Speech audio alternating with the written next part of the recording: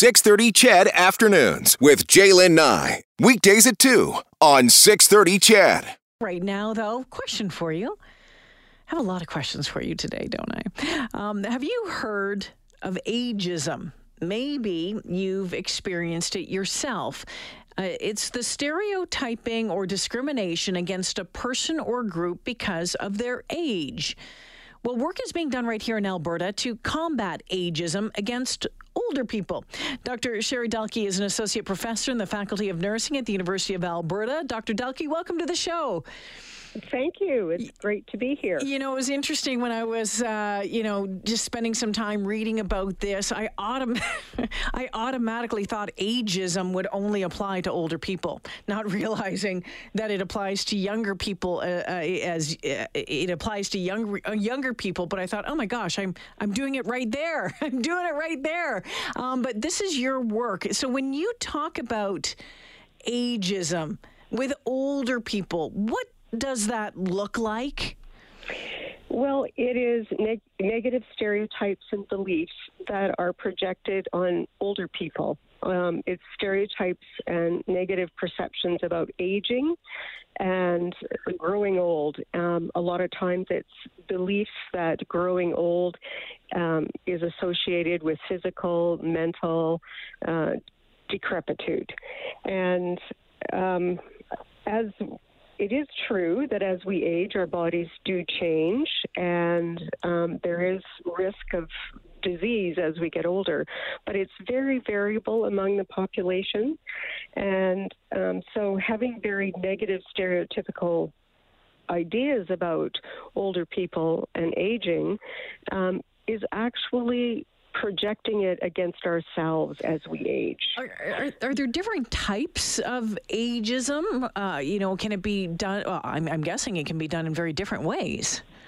Yeah, older people experience ageism in the workplace, buying goods and services, in their family relationships, but in terms of, it's really a complex subject, ageism.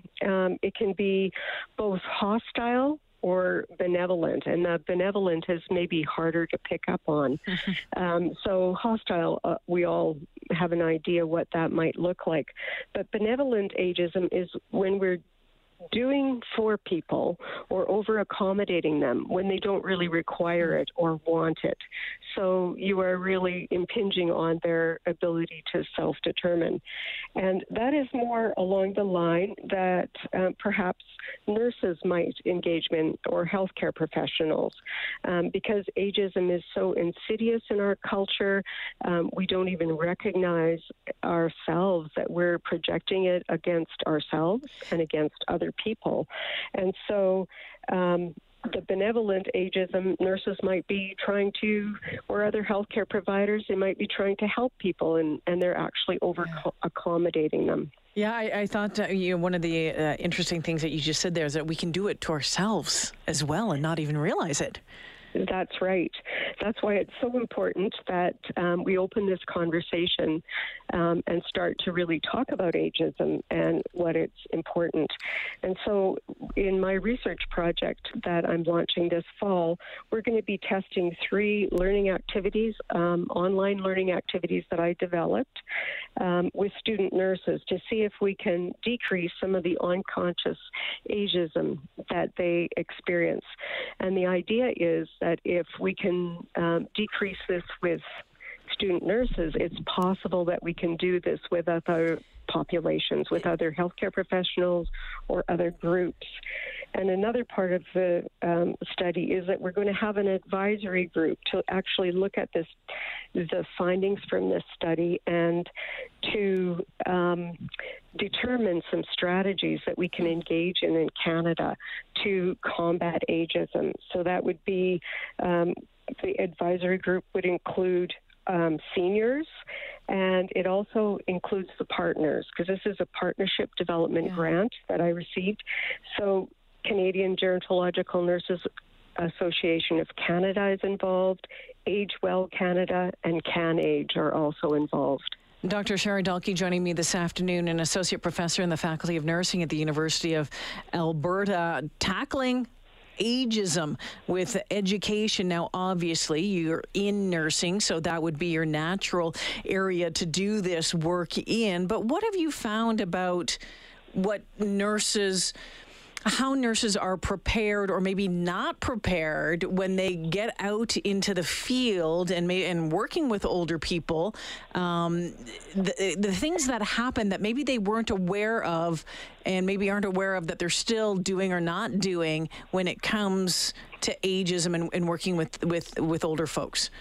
Right. Well, a study that I conducted that led to applying for this grant and to launching this study, we examined nursing students' perceptions about what it was like to work with older people and how they were prepared. And they really remarked that they didn't actually know what they were getting into, like how prevalent and complex older people are until they graduated. Wow. And so student nurses felt it challenging to talk to an older generation. You know, now in our society, people may not have exposure to grandparents. And so it was a group they didn't even know how to engage with.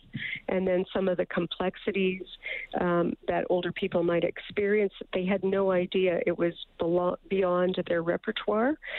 And they felt that their perception was that they weren't adequately prepared for that. They felt there was more emphasis on other populations like maternity, children. This was their perception. It's quite possible that faculty were explaining about older people, but it didn't seem to, they didn't perceive that. There was, in an article that I was reading, it suggested there was an American study that estimated the annual cost of ageism to the healthcare system, again, American study, at $63 billion. How would ageism result in a cost of $63 billion to a healthcare system? Well, people who believe that growing old, it's okay to have aches and pains, and they may not address them. They may not go to their healthcare provider with something that is completely treated and treatable. But ageism also can create depression and exacerbate chronic conditions, all of which contributes to accessing healthcare resources. Fascinating area of research that you're in, Dr. Dalkey. I'll be watching it closely. Is there a place where we can find out more about the work that you're doing if people want to read more? Well, you could visit the U of A website and look me up, Sherry Dalkey, and you would see references to my work, or you can contact me at Sherry, SHERRY .Dalkey,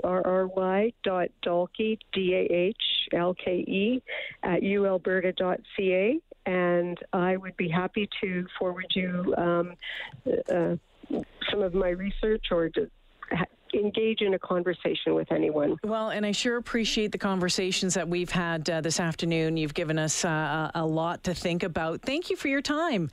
Well, thank you. Take care. Dr. Sherry Dalkey joining us this afternoon, looking at fighting ageism with education. Some interesting points there, don't you think? You know, about benevolent ageism, which I think a lot of us do.